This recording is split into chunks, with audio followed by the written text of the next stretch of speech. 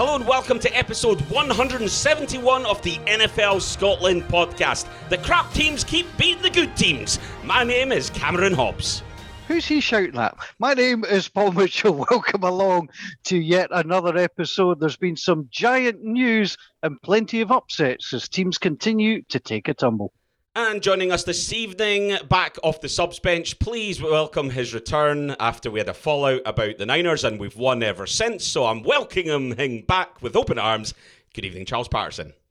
Good evening. You missed me, clearly. Clearly. Yeah, you know we did. Clearly. You know. I told you all I needed was a boot up the backside and your team would start doing the business, and they have done. Well, thank you. Just needed a wee bit of a...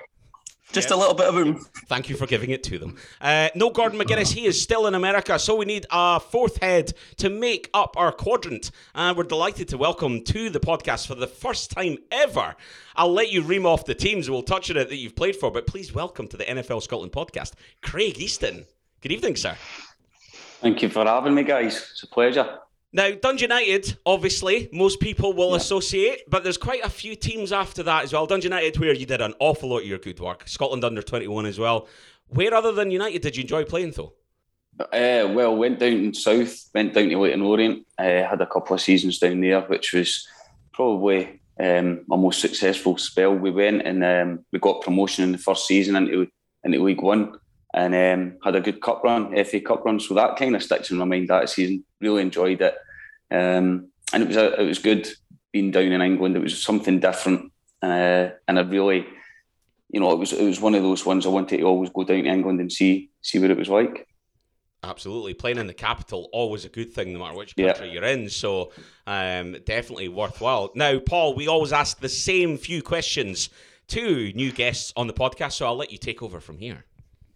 Indeed, it's great to see you, Craig. Thanks for joining us. First of all, which NFL team do you pledge your allegiance to? Miami Dolphins, for my sins. Why?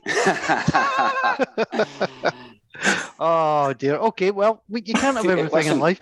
We're 3 in a row. We're taking that. I'm focusing on the positives here, guys. Stinging straws here. Goodness me. No, I like that. So how did you get into the NFL, Craig? Back in the 90s, it was about Dan Marino. It was myself and my brother used to watch it. I think it was Channel 4 it used to be on. The coverage, was brilliant. So me and my brother got into it. I was Dolphins, he was Cowboys. I think it was always like the British supporters went for Dolphins, Cowboys, Bears, 49ers. I think that was like the big four teams back then. And I just loved Marino. I thought it was unbelievable. What a player. And as I said too many times, he was the best quarterback never to win a Super Bowl, but honestly, it was a joy to watch him. And we used to play it. Me and my brother used to, when the football, we used to play it in the snow. When the snow get too deep to play football, we played American football and we used to beat each other up and beat our neighbours up and stuff like that. So it was good fun. Brilliant. Now, you're now eligible to join the NFL Scotland alumni team.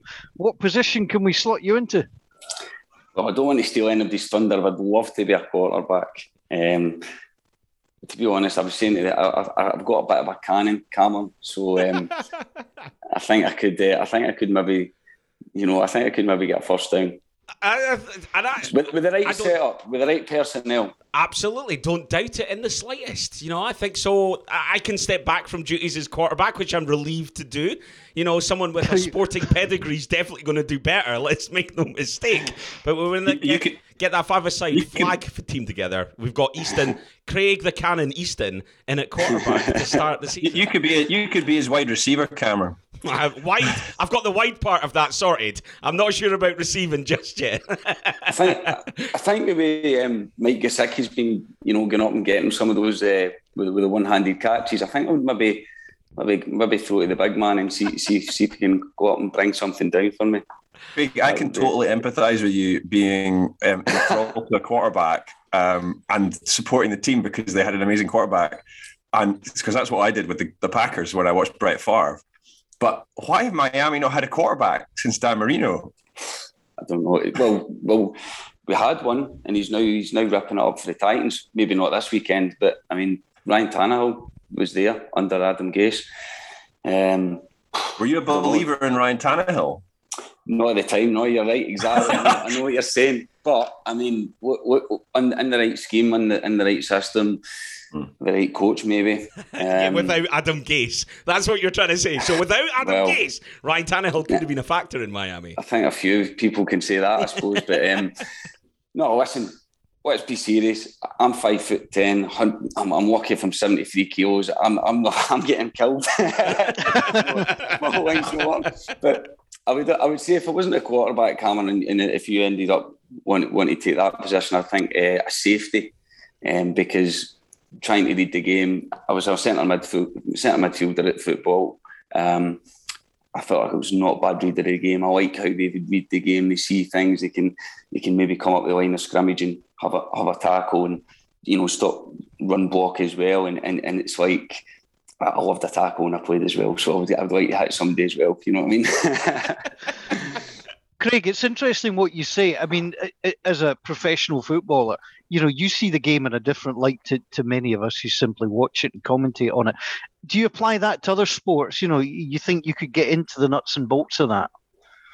I try with this. This is, you know, I think there's so many details, so many nuances that you're learning all the time. You learn every time you watch it, and you learn the same with football, but you know, with the NFL, you're watching it and you're learning something every time you see it. I think I can see the game pretty well, but I mean, these head coaches, these offensive coordinators, defensive, their brains must be going like, I didn't used to stop thinking. You know, I'm a coach and I don't stop thinking about it.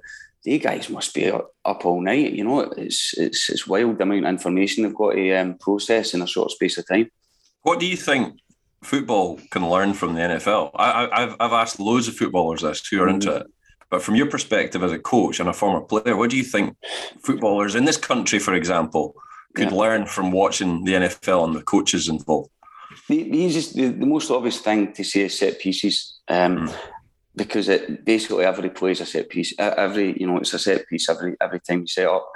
But I actually think it's the sacrifice. I think it's the team spirit that if someone doesn't do their job right, and this sport and NFL, they're getting hurt. You know, they could. You know, you're getting, if someone's not blocking properly, if someone's not, doing their job, it's it impacts straight away. Listen, the same happens in football, but maybe not to this. So I used to say that to the guys that I coached. I used to use sometimes American football as an example of, look, these guys don't even touch a ball. They don't even get near the ball, half of them. But look how important they are to the overall team, to the win, to the result. I think that's something you can take from it. We'll get into the content then as we look back at Week 11 and what was, I said at the top there, the crap teams keep beating the good teams. It's been a theme throughout what has been an utterly bizarre season so far. And this week was no different. So we'll kick off by going through our weekly nominations as we've been doing, reading through some of the suggestions that have been put in. Continue to send them in. We absolutely love hearing them. As we said on Twitter, we've now given away more than half of the regular season bottles of whiskey that we've got available. Still plenty to be won, so make sure that you get your submission in every single week. And there's quite a few nominations. Now, I will start by saying more than half are for the same person, and you can imagine who that is. So we'll come back around to that, and we'll go through some of the other names. Stephen Bryson kicks us off by suggesting Ben Roethlisberger. He says, yep, someone else is going to win this week, but after not practicing after a week of COVID and only confirming you were playing late on Saturday, he played as well as he had done all season and almost led the Steelers back into the game. Showed he still has something left, a heroic effort. Couple of nominations for Chris Jones from Ross Sterling, John Blair. Ross Sterling says, Chiefs D was a laughingstock early this season, but Jones chucked the O-line around like it was an empty trackie. Supposedly one of the best O-lines in the league, and Jones was living in their backfield. Johnny Bailey gives one to the Houston Texans. Huge upset by the Texans after 8 losses in a row, beating the Titans away. Credit to the Texans. Absolute credit to the Texans. And I'd also, the Kilted Texan, a guy from up near Aberdeen who, you know, if you've followed NFL UK on social media and stuff like that, you will have seen his man cave. he was at the game in Tennessee, sitting in the absolute pissing rain with his poncho on, loving every second of it. So delighted for him to be able to go over there and see his team win. A couple of other nominations here. There's a couple here for Justin Jefferson. 8 out of 10 receptions for 169 yards and 2 touchdowns. Outstanding performance, getting the win, especially against the Packers defense that the last few weeks put a stop to everyone. Then there are, Patrick Watson gives one for Taysom Hill's agent. Whatever commission Taysom Hill's agent is getting, it's not enough. Hill must be Sean Payton's love child to keep getting these lucrative deals. I thought Paul was Taysom Hill's agent, given how much he bigs him up every week. Taysom Hill's wonderful. Taysom Hill's wonderful. What's your thoughts on the deal? That's a lot of money. 4 years. Taysom Hill, is it not? He's worth it. If they use him properly, he's worth it. I think that, it's basic bottom line. There's not many players in the league that can do what Taysom Hill can do. Therefore, you pony up the cash, you get him there. I've no problem with that whatsoever. Okay, fair enough. There is... Can I nominate you? No, this isn't the ball bag part. So there's a nomination. Are you not thinking I might want to nominate you for the Belter? Go for it. No, I don't. Right, fine. Dean Williamson says Melanie Collins. A flooded kitchen on Saturday morning is far from ideal. However, to then spend the remainder of my day watching Rangers get spanked in the cup and then the Bills' calamitous display against a typically mediocre Colts would have been enough to have me heading off to a cliff. However, the lovely Melanie Collins on the sideline throughout the game was enough to ensure my Sunday ended on a bright note. Fair enough. Well, you got to take what you got to take out of the games, right? Matt Judon gets one. May have happened on Thursday, but the Pats shutout win was a huge victory for a growing defense, led by a rejuvenated Matt Judon. The former Raven has been vital under Bill Belichick's old school, new school unit, with 3 tackles and a sack. The number 9 is all over the pitch, influenced the game. Now at 10.5 sacks for the year, the third highest, the linebacker is having a career best year in Foxborough. Beyond that, every other nomination is for Jonathan Taylor. Absolutely sensational week. Let's be perfectly honest. Sean Breen says it best. Not only did he run all over the Bills, accumulating almost 200 scrimmage yards and 5 touchdowns, he also took the lead for the NFL top rusher and most touchdowns this season. Pretty good week. Well, it was all right. I mean, Kamara scored 6 last season, let's be honest. I mean, you really get that excited about 5? Hey. Well, to be honest, yes, because he was in my fantasy team, so hey-ho. Brilliant. He was, he was excellent, but he was part of an excellent game plan. So I think you got to credit the Colts game plan. They were also playing a team that's on the slide. Buffalo are in all sorts of bother offensively. However, they did, going into the week, have the best defense in the league. So I think it's a classic case of matchups, of situational football and matchups. The two teams met in the playoffs last season, and Indianapolis were not favored at all. And they ran Buffalo really, really close in the playoffs. And that was with Phillip Rivers under center, who could barely move an inch. And you could argue that they're better now because Taylor's better, that offensive line is healthier. And so I'm not sure that the result was massively as much of a surprise. The way in which they did it, yeah, absolutely. So, I mean, he's got full credit there. I would give it to Houston because they're not going to win anything else this season. And nobody saw that coming at all. Nobody had an iota. I think they must have been a massive amount on the spread to win. And to win in the way that they did. So I don't know. Jonathan Taylor probably should get it, but I'd give it to Houston. The Texans are playing the Jets this weekend, right? Their season's not finished yet, so they might get 2 wins on a trot. Let's save them for next week. I don't think you can give it to anyone other than Taylor, because you're right. Like, the game plan worked; it was sensational, but he did what he needed to do, and he did it with aplomb.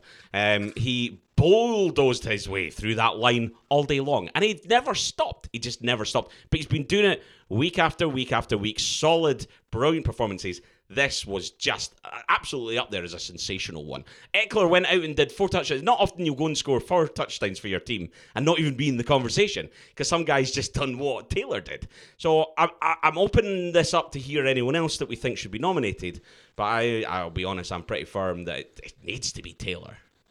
like Chris Jones this weekend.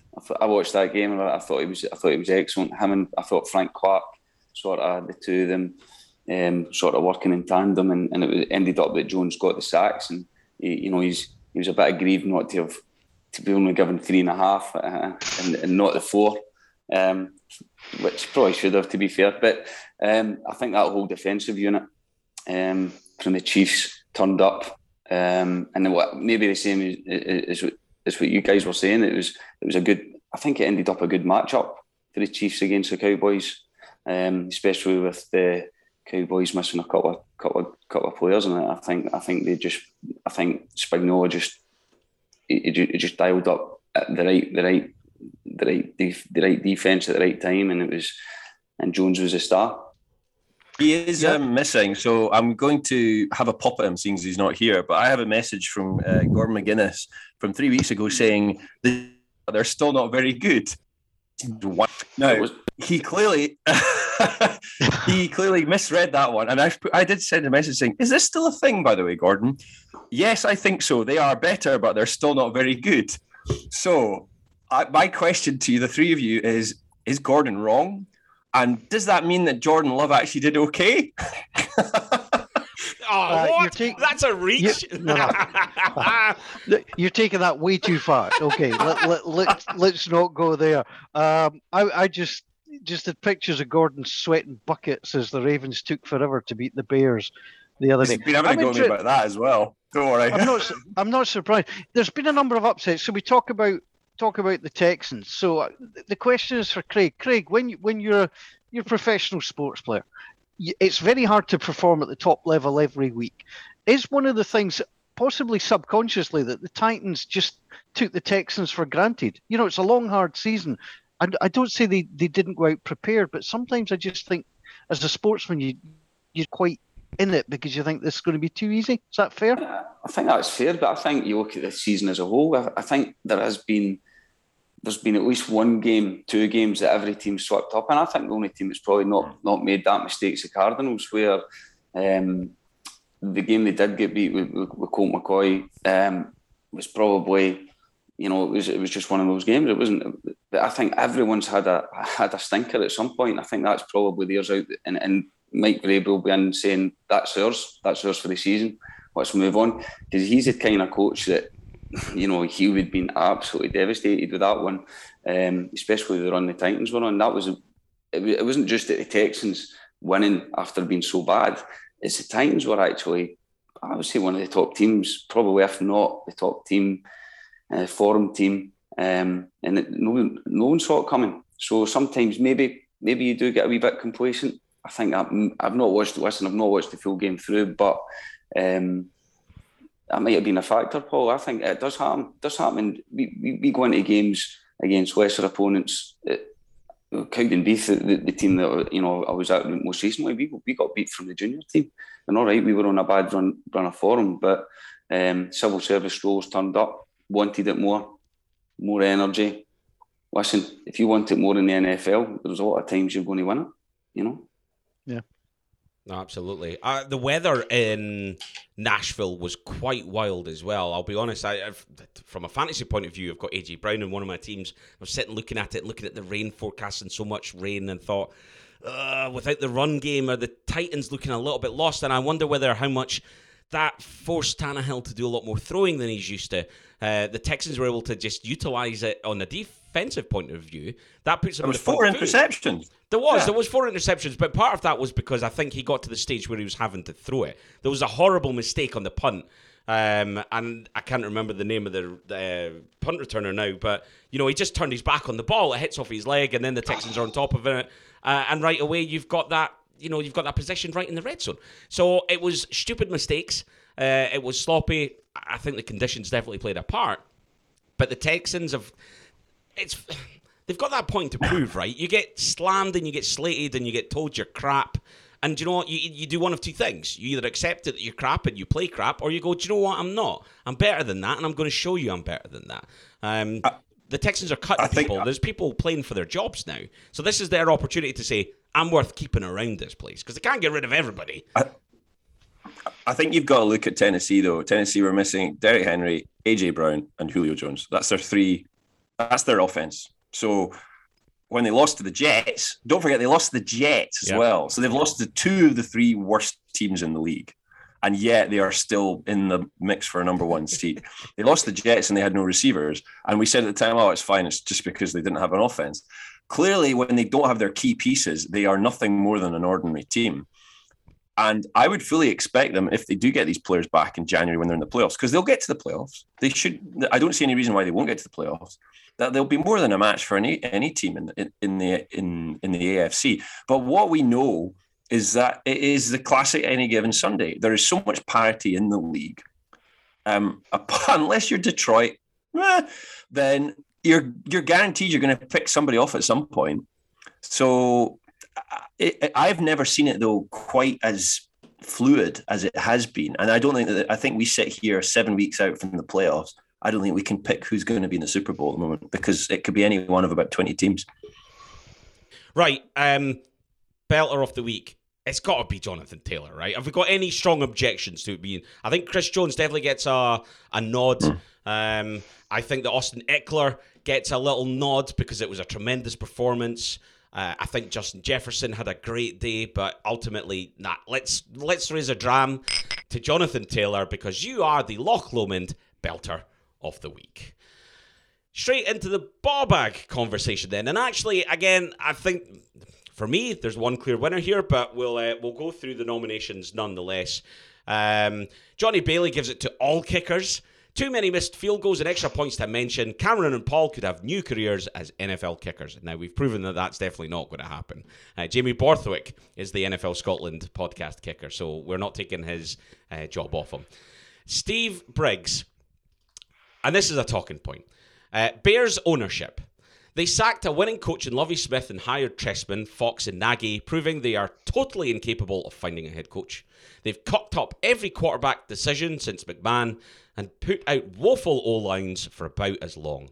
We're up against the salary cap, wasting millions on the likes of Jimmy Graham while letting good young players leave. But most of all, they haven't got the guts to sack Phillips, Pace, Nagy, and will let this sorry shit show of a season fester until the end. I love that nomination. Yeah. So good. Last line is simply, bet everyone's really looking forward to the early games on Thanksgiving. Because, Bears Lions, holy crap. Have your food early this year, folks. Woofed. No, I'm sorry. I can't wait for this game. I think this is a brilliant game, and I'm not having all this negativity. Nagy is fighting for his job. There is utterly no doubt about it. If he leaves Detroit with a loss, he ain't going back to Chicago. There ain't no point in that. I think that's fascinating.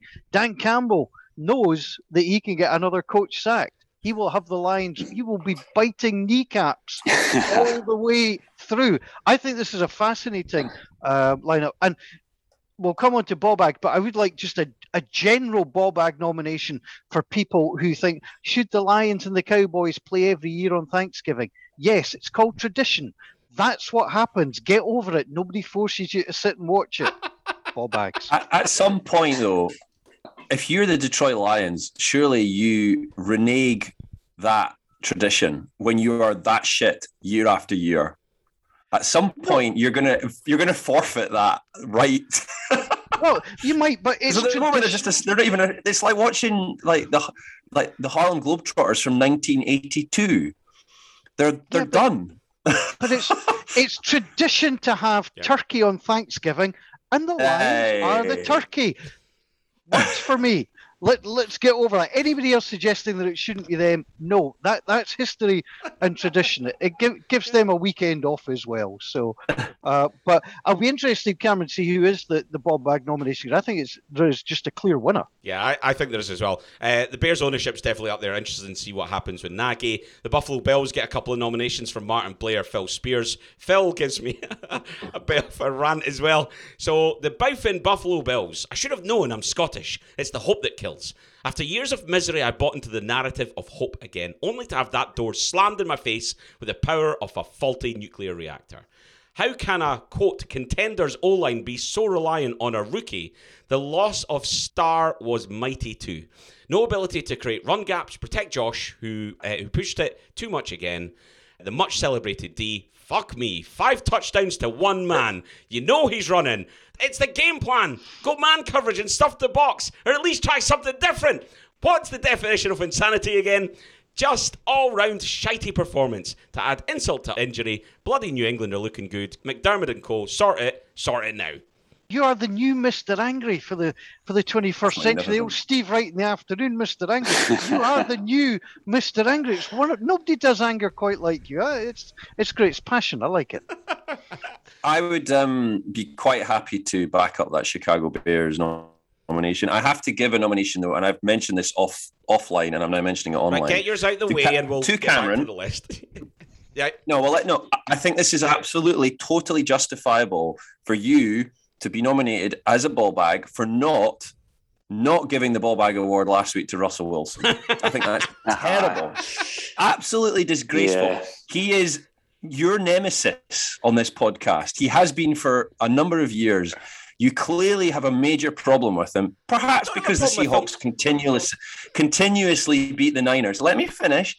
And then you had the perfect opportunity last week to give him the ball bag trophy, and you choked. Not only that, you then the Seahawks to beat the Cardinals at the weekend in the Pick'em, which was, of course, a completely idiotic decision because the Seahawks are crap. They're terrible. They're awful. You have an absolute open goal and you miss it. Ball bag, absolutely. And even Gordon agrees with me. And we never agree on anything. There is very little glory to be taken in the cheap shots, is how I view these things. And it was too easy to give it to Wilson last time around. I did have McGuinness in my ear going, oh, you hate the Seahawks. Just as much as you've just accused me off there that I've got an issue with Wilson. I've got no issue with Wilson. Wilson could be a ball bag without me having any pre-misconceptions of what he's all about. Terrible. The guy's a walk-in ball bag, but that's fine. Do you know what? I thought, That's give him a week off. Poor man's revisionist pish. Absolutely. The poor man has had the worst injury of his life with a slightly gammy finger. I mean, we have to think about Russell at this difficult time. Just put up a 0 against the Packers. Christ. Just lost to Colt McCoy, much like my Niners did. So I can feel that pain. Yeah. Wilson deserves it, but I give him a pass. You know? Hang on. See what we've got to put up with, Craig. You know, See that? This is what we've got to... I'm going to jump in here with one that is. I think the officials in the Chiefs and Cowboys game were horrendous. They almost ruined that. I'm not saying it was a great game, but it was a tight game. It was good defensive game, and the officials were. I think officiating this season's been really poor. I think they've been the talking point too much, and I think that game almost got spoiled by them. Yes. Yeah, indeed. I think there was a couple other games where I actually thought the officials did okay because they picked up flags that were thrown. You know, because sometimes there was one I think in the Chargers game, but I'm with you. Some of the calls have been mysterious, and even some of the replay calls have been mysterious as well. And I think there was to me that's worse. But I think there was one, Paul, in the game where there was a taunting called. Against, I can't remember who it was against one of the Chiefs players, but it was a face mask. But the flag got thrown for the taunting. They didn't spot the face mask, by the way. He had a hold of it for about 4 seconds on the way to the ground, and they still kept hold of it. In fact, he ripped the helmet off. The guy, he got his helmet ripped. I can't remember who it was. Anybody remember? It was the punt return. It was the punt return. And the two of them got into a battle on the side. And on the sideline. And when his helmet came off, he kind of pointed at him and laughed. And nothing happened to the face mask. He did. No, listen, Cameron, he ended up with he had a rifle or something as well. He did take it too far. And listen, I think they're taking the taunting calls too far. But, it was a wee bit. But they didn't spot the face mask, and they had to then go and look at it again, and they got that wrong because you shouldn't be looking at that one. They offset they offset the penalties, but they weren't even meant to be looking at that. The face mask that shouldn't have come into play there, and I thought that was just horrendous all round. You get sense that there could be a serious review of officiating across the board in the off season because we've been talking about it every other week. And it's not just us chatting about it and moaning about it. I think the American sports networks have been gassing on about it, and the players seem to be fed up. So I think there's going to be a review of a lot of things. I mean, they obviously quite often trial things such as, remember, the pass interference was a TV review one year, which was obviously Paul's favourite thing after that championship game. And you have to credit the NFL that they do look at things and they do trial things, but I think you've got to get back to basics with common sense, ultimately, with something. And there's a lack of common sense. We see it in Scottish football sometimes, and we're seeing it in the NFL a lot this season. Well, funnily enough that you say this, I'm going to bring this up because I feel like I have to, and I'm in charge of editing this. So, my prerogative, right? NFL taunting rule gets a couple of nominations. First, Brian Milne says, the final straw was Clyde Edwards-Helaire called out for supposedly pointing at a cowboy. He could have been pointing at his granny in the stands. Now, he was clearly pointing at a cowboy, but it's not really that taunty, is it? The other one, though, that we got was Patrick Wilson. More taunting pish. It's not very often that Scottish football and the NFL are both equally good at something, but they've managed it with their inept refereeing. By the way, Bobby Madden is also a ball bag. Sorry, just needed to get that off my chest. Now, Craig Easton, who played for Dundee United, Paul Mitchell, who was at Tannadice at the weekend. What's the Ojo thing all about? You know what? That was one of the hardest things I've covered in a long time, because not only did Ojo get pushed, he then got the yellow card. Fighting started in the stands. Bobby Madden actually restarted the game. I'm trying to watch the police. I'm trying to watch the fan who pushed Ojo. I'm trying to watch the game. It was, sometimes players don't help themselves. Callum Butcher sucker punched Christian Ramirez, and it was spotted. John Rankin was alongside me, and he spotted that immediately. So sometimes players do daft things, and others they just get they get on the wrong end of decisions. The guy Ryan Edwards had got hold of Funso Ojo, had brought him back on the field. They were talking, they were clearly communicating. There was no problem. And Bobby Madden should have taken that as a sign. Look, he's diffused the situation. There was no need for the yellow card. Now, by the letter of the law, I actually think Bobby Madden's right. The player left the field of play. He engaged with the fans, rightly, or, however you want to look at it. So I think he actually got the caution correct. But where he gets it wrong is common sense should tell you don't do that. There's not a single Dundee United player, in my opinion, wouldn't have batted an eyelid if Ojo had stayed on the field. Now, that's how I see it. Craig? I agree with that, Paul. I think James McFadden made a good point that his momentum actually carried him up there. It wasn't like he's jumped the horde and he's went and he's, it was momentum, and it happened that the lad that he approached him. You're right, Bobby Madden's probably looking at it going, I'm getting assessed here. There's an assessor in the stand. He's going to probably, I'm getting pulled off. I don't book the guy, which he has probably done the right thing, but at the same time, the common sense thing comes into play, and it shouldn't be a booking. Sure, that it should just be, look, the fan need, and Dundee United are dealing with the fan or have dealt with the fan already, which is the right thing to do. But it shouldn't have been. It shouldn't have been a red card. Like you said, Dundee United wouldn't have made any objections to that at all. In fact, they'd have been a wee bit embarrassed with that, I think, as well. One of their fans pushing like that, it wasn't a good look at all. Yeah. Yes, indeed. Right, that's enough Scottish football pish. We'll get on to the American stuff. Ryan Tannehill gets a couple. We already talked about his 4 nominations. Donald McLeod, James Whitson, Sean Breen, Kenny Law, all given him. The Falcons get a hard time. Brian Dando sums it up. 0 points, 0 clue what's going on with them as a franchise. Not a particularly good week. The Ken Kerr gives it to the New York Giants O-line. They were a wet tissue against the Bronx front. Abject. As much as Jones is struggling, this O-line is in danger of making a David Carr out of his career. He'll never get past the horrible habit of looking onto his first read while playing behind a bunch of turnstiles. Now, obviously, brings us on to a little bit of breaking news because Jason Garrett has finally been sacked from the New York Giants. Hurrah, say Giants fans across the land. Freddie Kitchens takes over. We've seen before that Freddie Kitchens ain't bad when he has to take over halfway through the season. So, Daniel Jones will be hoping that he can bring a bit of something to the offense because it has been absolutely rank rotten, right? It's I think Joe Judge is trying to protect his ticket here because there's been, if you read some of the New York press, they are lining up. They are lining up for the head coach. New York press is always lining up. Yeah, but so the New York Post headline. So the Giants report card. Bad, bad, bad. That was the headline. Someone has to answer for this embarrassing Giants product. And the third headline, Angry Joe Judge finally had enough of Jason Garrett's anemic Giants offense.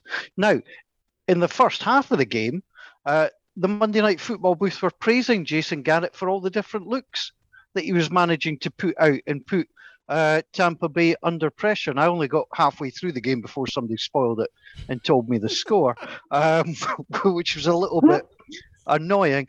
But it's interesting that, so I didn't see the second half, so I don't know how bad it actually got. But Joe Judge didn't hold back. Now, interestingly, he's not the only one that's done that this week. You could argue that Mike Tomlin's thrown Keith Butler under the bus as well, the defensive coordinator of Pittsburgh. Now, it was one broken play, arguably. If they'd had Fitzpatrick in there, they wouldn't have done for the go-ahead touchdown. But it is interesting. I could understand Joe Judge doing it because that's his job and its job's on the line. So he's got rid of somebody that's causing a problem.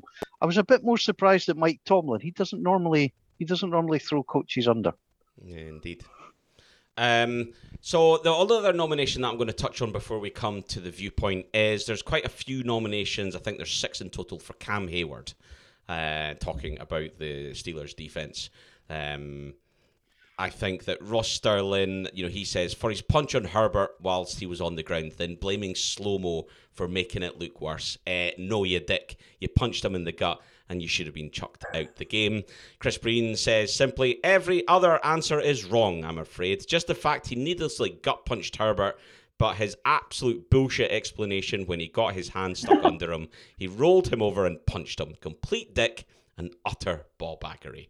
Gentlemen, who are your ball bag nominations for this week? Well, to me, Cameron, there is only one, and that's Kaiser White for his hit on Harris. I mean, it was absolutely horrible. He came across and actually tattooed him with his elbow in the head, and it wasn't called. Just coming on, what Craig was talking about. It was one of the most obvious, personal fouls. Call it what you will. Harris, had to go through concussion protocol, and they missed out on the field. It was, it looked deliberate. It looked brutal. So he's a ball bag for doing that. I thought it was appalling, and the referees were worse for missing it. I'm never going to miss a trick giving it to Chicago, to be honest. Actually, I would quite happily throw it towards Atlanta as well for an absolute no-show on Thursday night. The whole Rosen, and I can't even remember who came in after him, but the very quick interceptions, I was like, oh man, that's just absolutely abysmal. Grim. Abysmal. I mean, I don't know what to make of that team, but no, I'd give it Chicago any day of the week.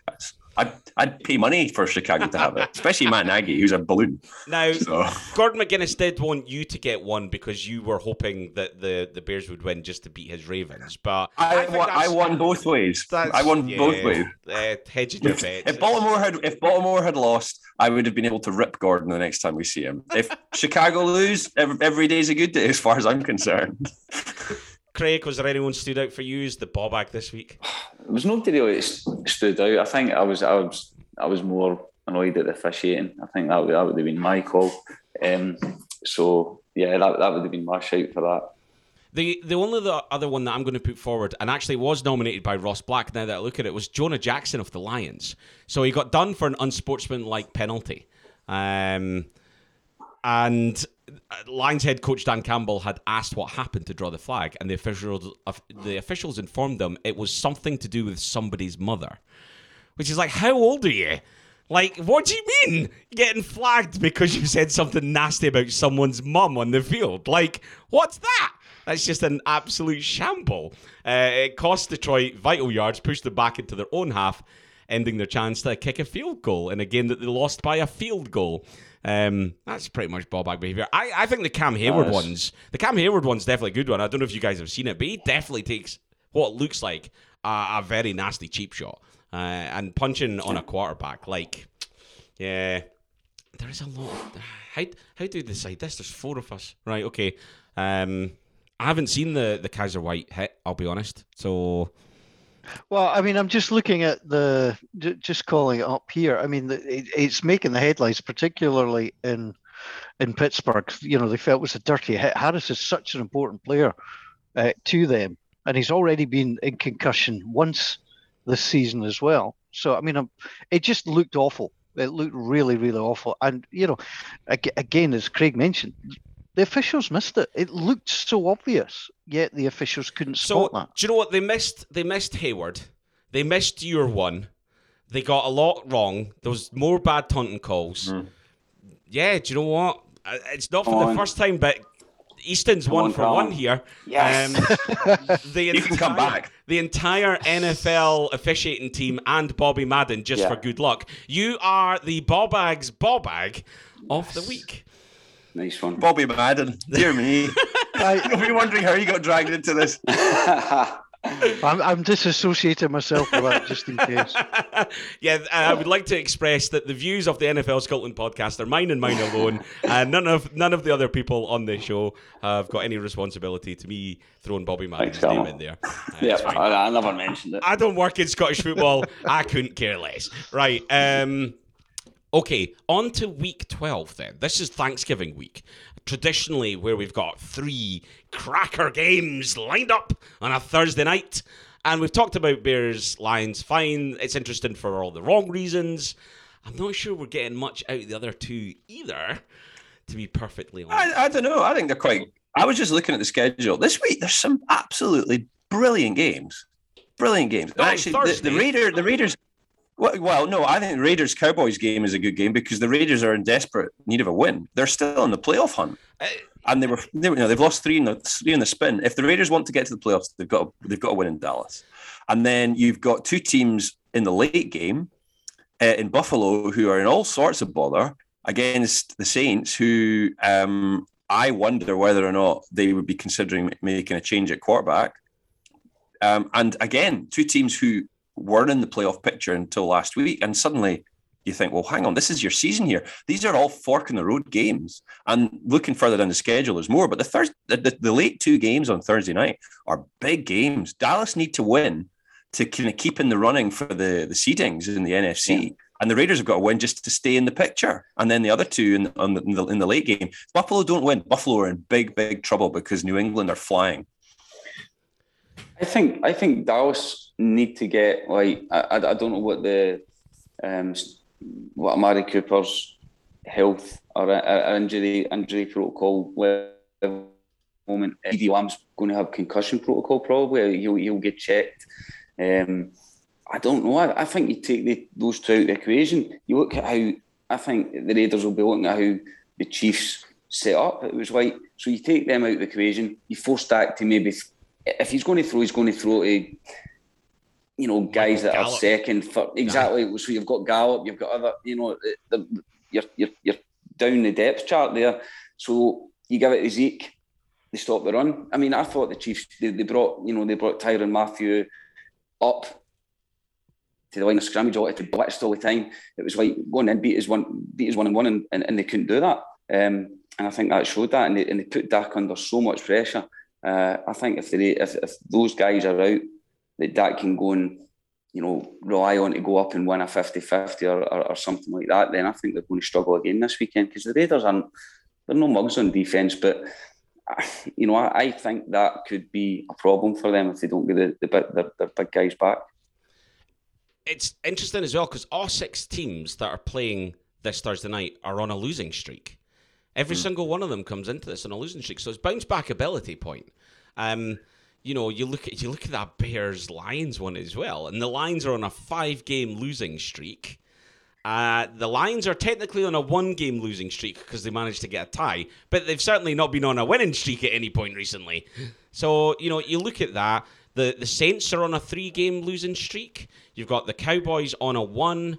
And then, you've got the Raiders. In fact, the Raiders are on a 3-game losing streak themselves. The Raiders are in a horrible place at the moment with the Ruggs incident, and also, Gruden earlier. I think that's all taking its toll in recent weeks. It's absolutely got to have crushed people in there. The fact that they're still operating, and Derek Carr still, what do you guys think of Derek Carr this season? Because I think he's got a bit about him. He used to always get a bit of stick, especially the last couple of seasons. you know, I take my hat off to him for, you know, being a bit of a leader and dealing with it. He's putting himself out there every week and he's trying to make things happen. I think you've got to give him a bit of credit for that. What do you guys think? Yeah, we talked about him being like the Kirk Cousins. You know, he's Kirk Cousins-like, and that Cousins is just capable. And again, you saw against the Packers that Cousins can dice you up with the right people there. And you're right, like the situation changes in Las Vegas will not be good. The Rugs, they've lost a weapon on the team. They've got Darren Waller, but beyond that, there's not really anybody. You know, Josh Jacobs feels like he's still carrying his injury. He's definitely not the player that he was when he first broke into the NFL. There's not a lot of talent around him. Now, I'm stopping short of saying they're bereft of talent. Did that last season, and they did nothing but show me up and make me look like a dick. So I'm not saying that again, but there isn't a lot of talent there. So I agree. I think Derek Carr is an undervalued player that is very capable. The problem with the Ruggs situation, aside from the kind of the mental strain it put on the locker room, you mentioned he was a threat. He stretched the field. I mean, he was the fastest player in the league. And because he stretched the field, players were having to account for that. Defenses were having to account for that. And it gave Derek Carr room to dink and dunk underneath. And they got to 5-2. He suddenly disappears off the scene, Ruggs. And they signed Deshaun Jackson. Deshaun Jackson's not contributed. And they now are a predictable offense. So you mentioned Kirk Cousins. Kirk Cousins can be successful when he's got the weapons. If you don't have the weapons, eventually, no matter how good your team is, you will start to suffer. Look at what happened to Tennessee last week. The three prime weapons in that offense gone. And that is the reason that they lost to Houston. And that's the reason that they will struggle. Unless they get one of those receivers back, they will continue to struggle offensively. There are very few teams that can continue to churn out results if your best players are going down. And the number of injuries this season across a lot of good teams has been absolutely astonishing. And if you take one key piece out, the rest of the dominoes can start to fall. Yeah. It's interesting. The NFL have just tweeted, right? These boys are slinging it this season as they post a graphic with the top 5 league leaders when it comes to passing yards. Amazing, right? Patrick Mahomes is number 1, which surprises me, first of all, 3,200. Brady in at second, 3,177.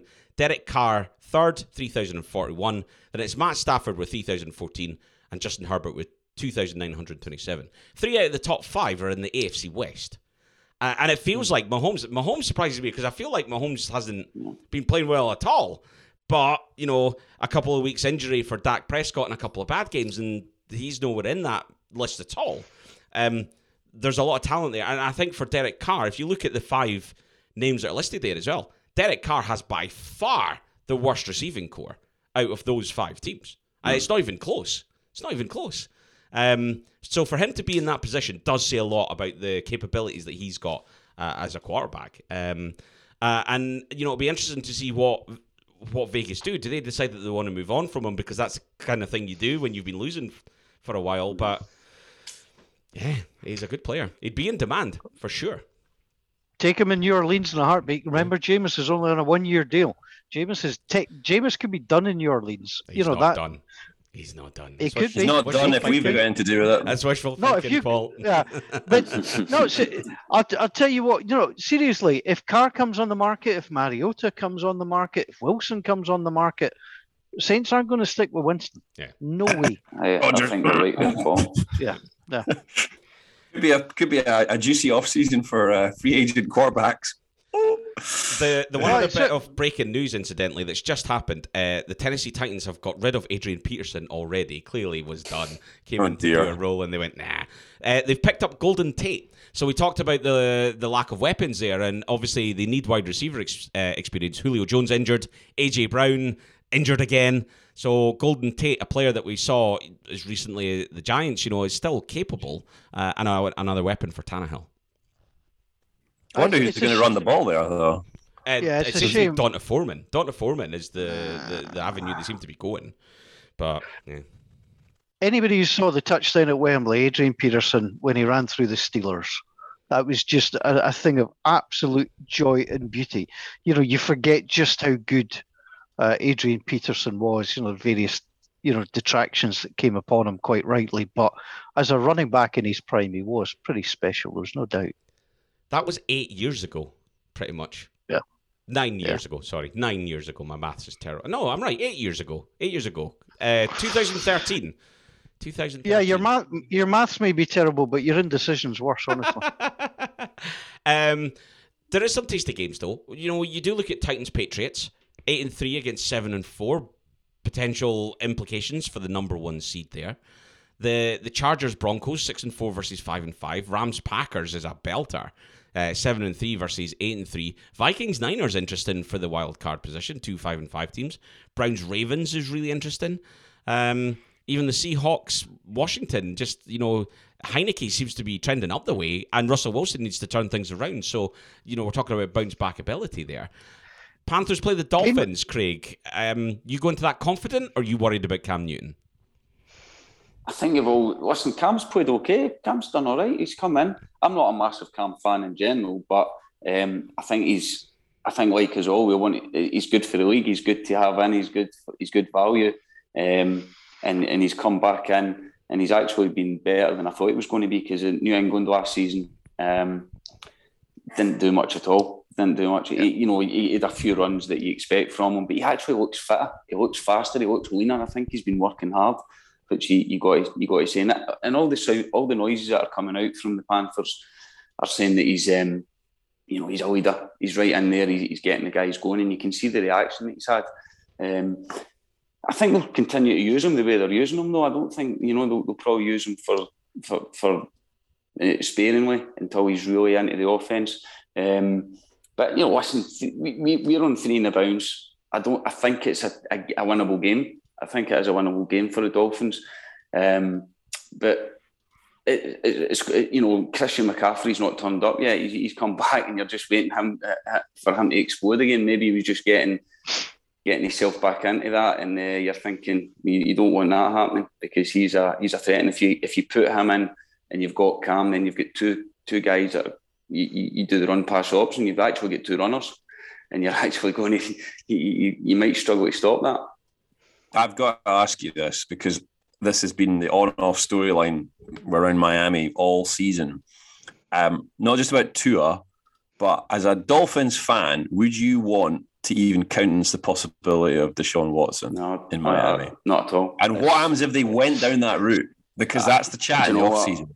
It's horrendous. I think if you're thinking about that, listen, I understand why they're thinking about it, but I think the whole way they've handled Tua in general has been shocking. Listen, he is what he is. You can see what he is. He made a few good throws against the Jets at the weekend, some really good ones. But when he does throw a pick, or when he does throw an interception, it's always a really bad one. I mean, he threw in. I think when you see the one at the weekend, it was triple coverage. He gets, but saying that, he stepped up into the pocket, he had a wee run, and then and he let one go. I think it was down to Mac Hollins for a touchdown. And so you see glimpses of it, but I think the way that he's been handled. And by the way, I love Brian. I really like Brian Flores, but it was a strange one last season with the whole Fitzpatrick, the way it happened. He brought Tua. I'd have probably liked to have seen Tua sit for most of the season until there was no way of a playoff spot, and then bring him in. Then I think the way they did it last season, it wasn't good, because they brought him in, ended up benching him. Probably didn't do much for his confidence, and then I think you see him. He's under a new offensive coordinator team. I think Chan Gailey last season worked with Fitzpatrick before, and you could see there was a wee bit of the offense looked more fluid. I think when Tua went in, it was a wee bit, you could see he was just learning it. But listen, it's a game that I think the more you see of him, Tua, he's getting a little bit more confident. I don't know what his ceiling is. I think we'll need to wait and see, but I don't like the way it's all been handled. And the Deshaun Watson thing, I hope we don't go down that route. I hope we don't.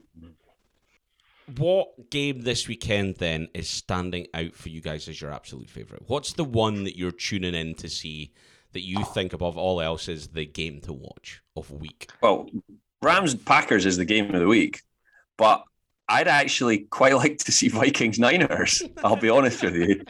I'm not in any way, shape or form going to sit here and say I want to watch the Niners.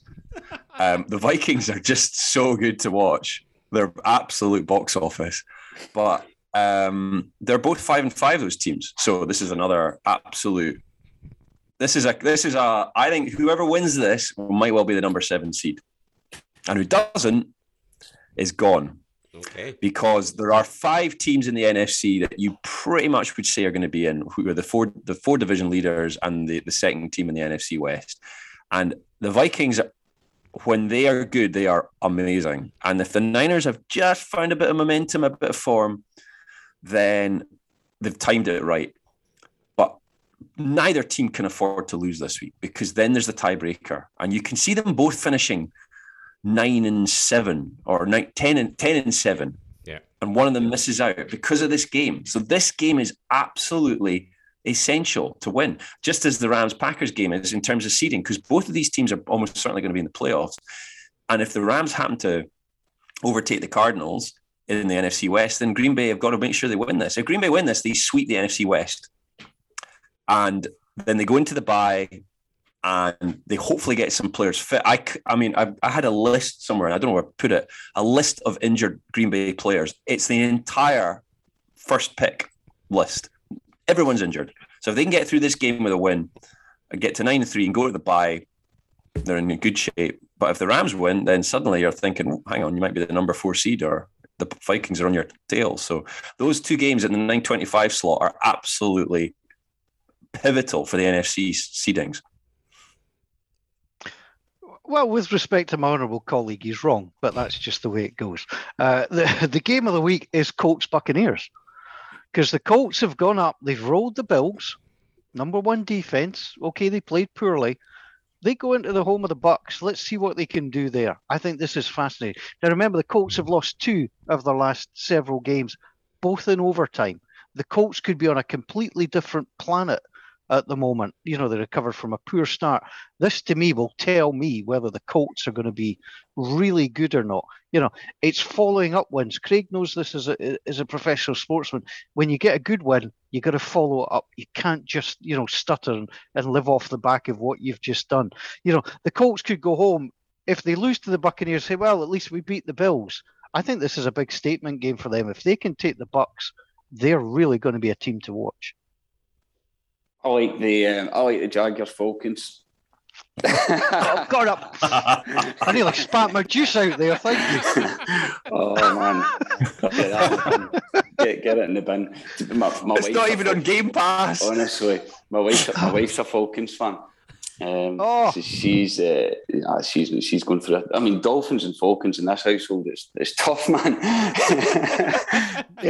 Saints and Steelers in this house. I feel your pain. She's kind of.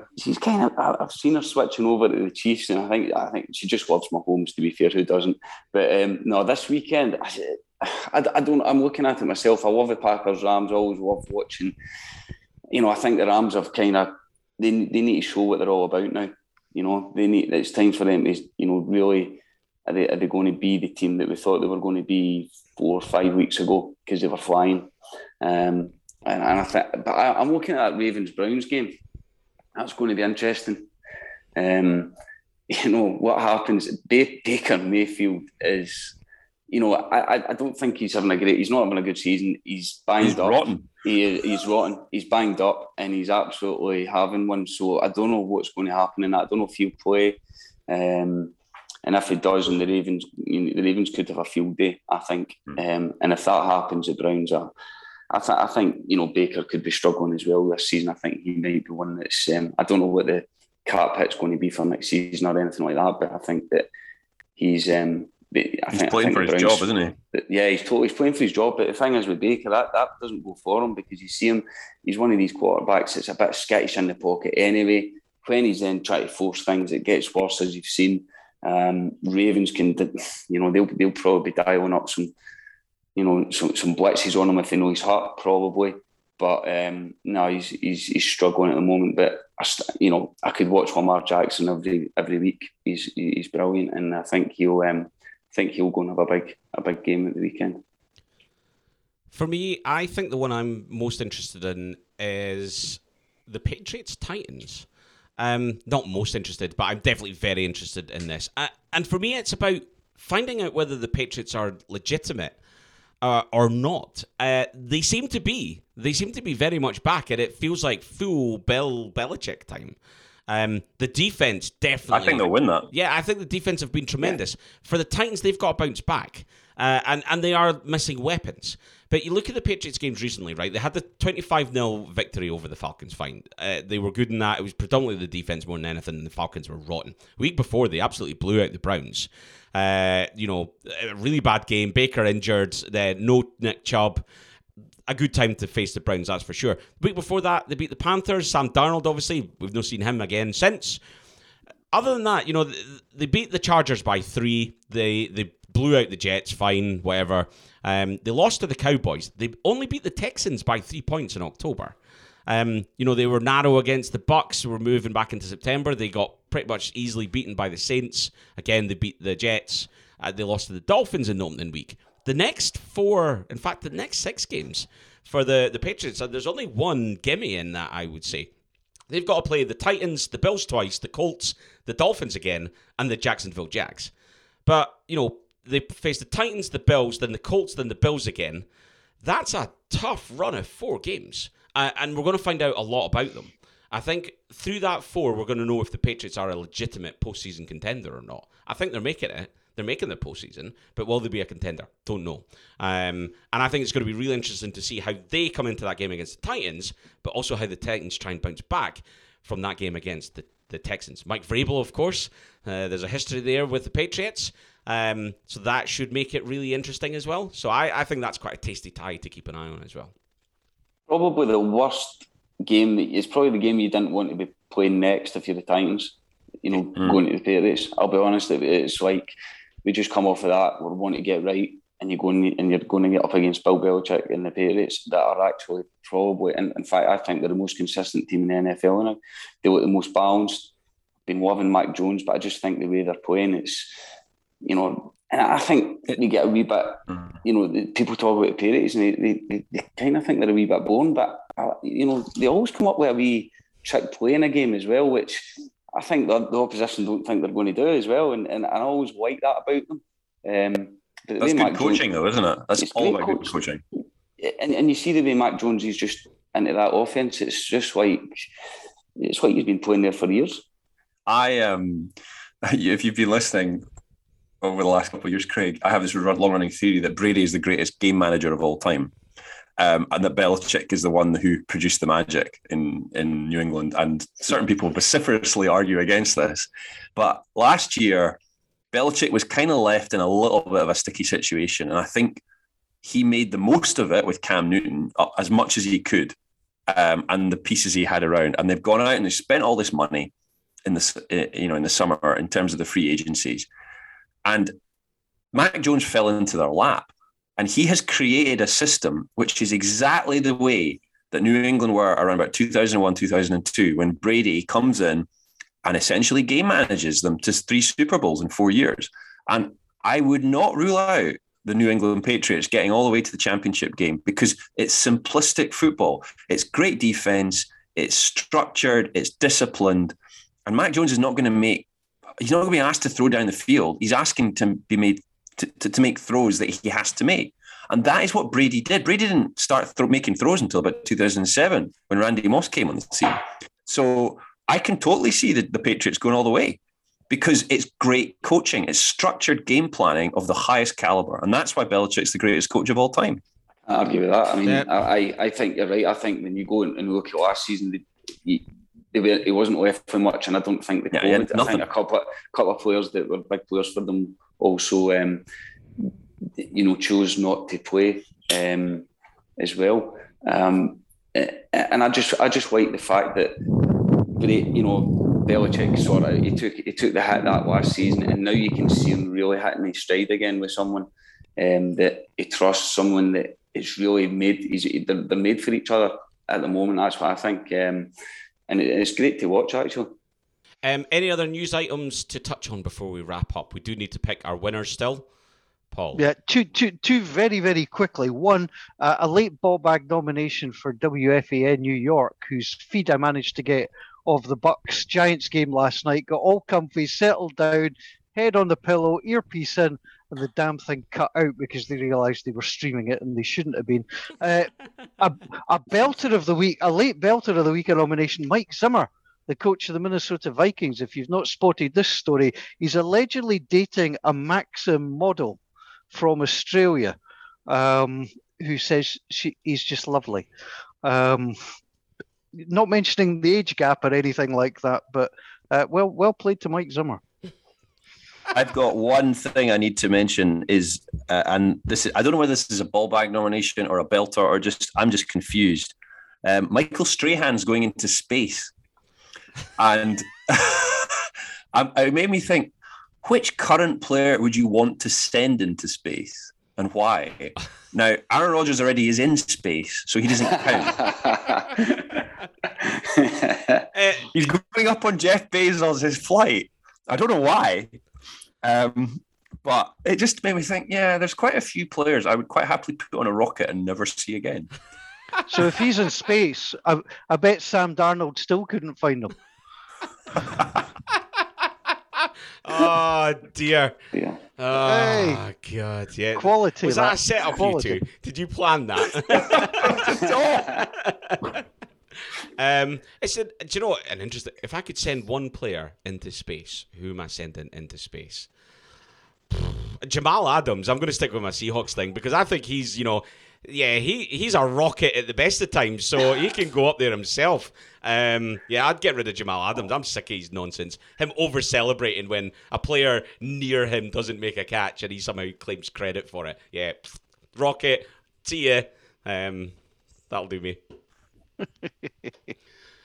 All right. Okay, we need to pick winners. So... Craig, as our guest, you can pick the winner of the Loch Lomond single malt whiskey in 2 tumblers. I need a number between 1 and 53 from you, please. My number that I used to play, number 8. Number 8, okay. Number 8, congratulations to Mark Pankhurst. You are the winner of the Loch Lomond single malt whiskey, the NFL Scotland podcast edition, and the 2 tumblers to go with it. Parson, you can have the ball back this week. In fact, I gave you it the last time you were on, but it just seems fitting. So, number between 1 and 53 from you, please. Not getting number personal now. No, right, I'm going to choose the number of players that are on the injury report of the Green Bay Packers, which is 46. 46, Cameron Christie. Congratulations, Cameron. You have won a pair of Ball Bags underwear. We'll be in touch to sort out those prizes for you. The last thing that we need to do is just give our weekly update on the Bonnie Sauce Company NFL Scotland podcast Pick King or Queen of 2021. So up at the top, with 110 correct picks so far, Dumfries Demons out on their own in at number 2, standing there 1 pick behind Jerry Bowlers, a previous winner. He won the competition the second time we did it. We've then got Dave Pearson, 1874, with 108. And then we've got 2 tied on 4th, Mark Bavaro's Disco Pants and Doers picks. Then a bunch of people in tied 6. We've got Bruins of Midlothian Skull, Wake Me When September Comes, Fields of Dreams, and Paul Grant 17's picks. So congratulations to all these folk. There are our hot hands in the Pick'em competition. Plenty of time still to come back and get yourself in the mix. I have completely disappeared off the radar. Couple of absolute stinkers. So I will not be talking about myself anytime soon in this list. But yeah, thank you to Loch Lomond Whiskies, thank you to Ball Bags, and thank you to the Bonnie Sauce Company for taking part and sponsoring all of these events. It's absolutely brilliant to have these great prizes to give away. Please do keep taking part in the nominations and sharing your thoughts. But that's a full-time whistle for episode 171. Thank you for taking the time to listen. Share your thoughts on this and every episode at Scotland NFL on Twitter, or search for NFL Scotland on Facebook. Yeah, it's been another fun episode. It's been great to welcome a new guest. Craig Easton joined us. Craig, thank you very much. We'll have you back in the near future. Charles Patterson, well, we're obligated under contract to have him back in the near future, so we will be as well. Enjoy all the games this weekend. Enjoy the Thanksgiving football. Started off with the Bears-Lions. You can't go wrong. Have a great Thanksgiving, everyone. Thanks for listening. Bye for now.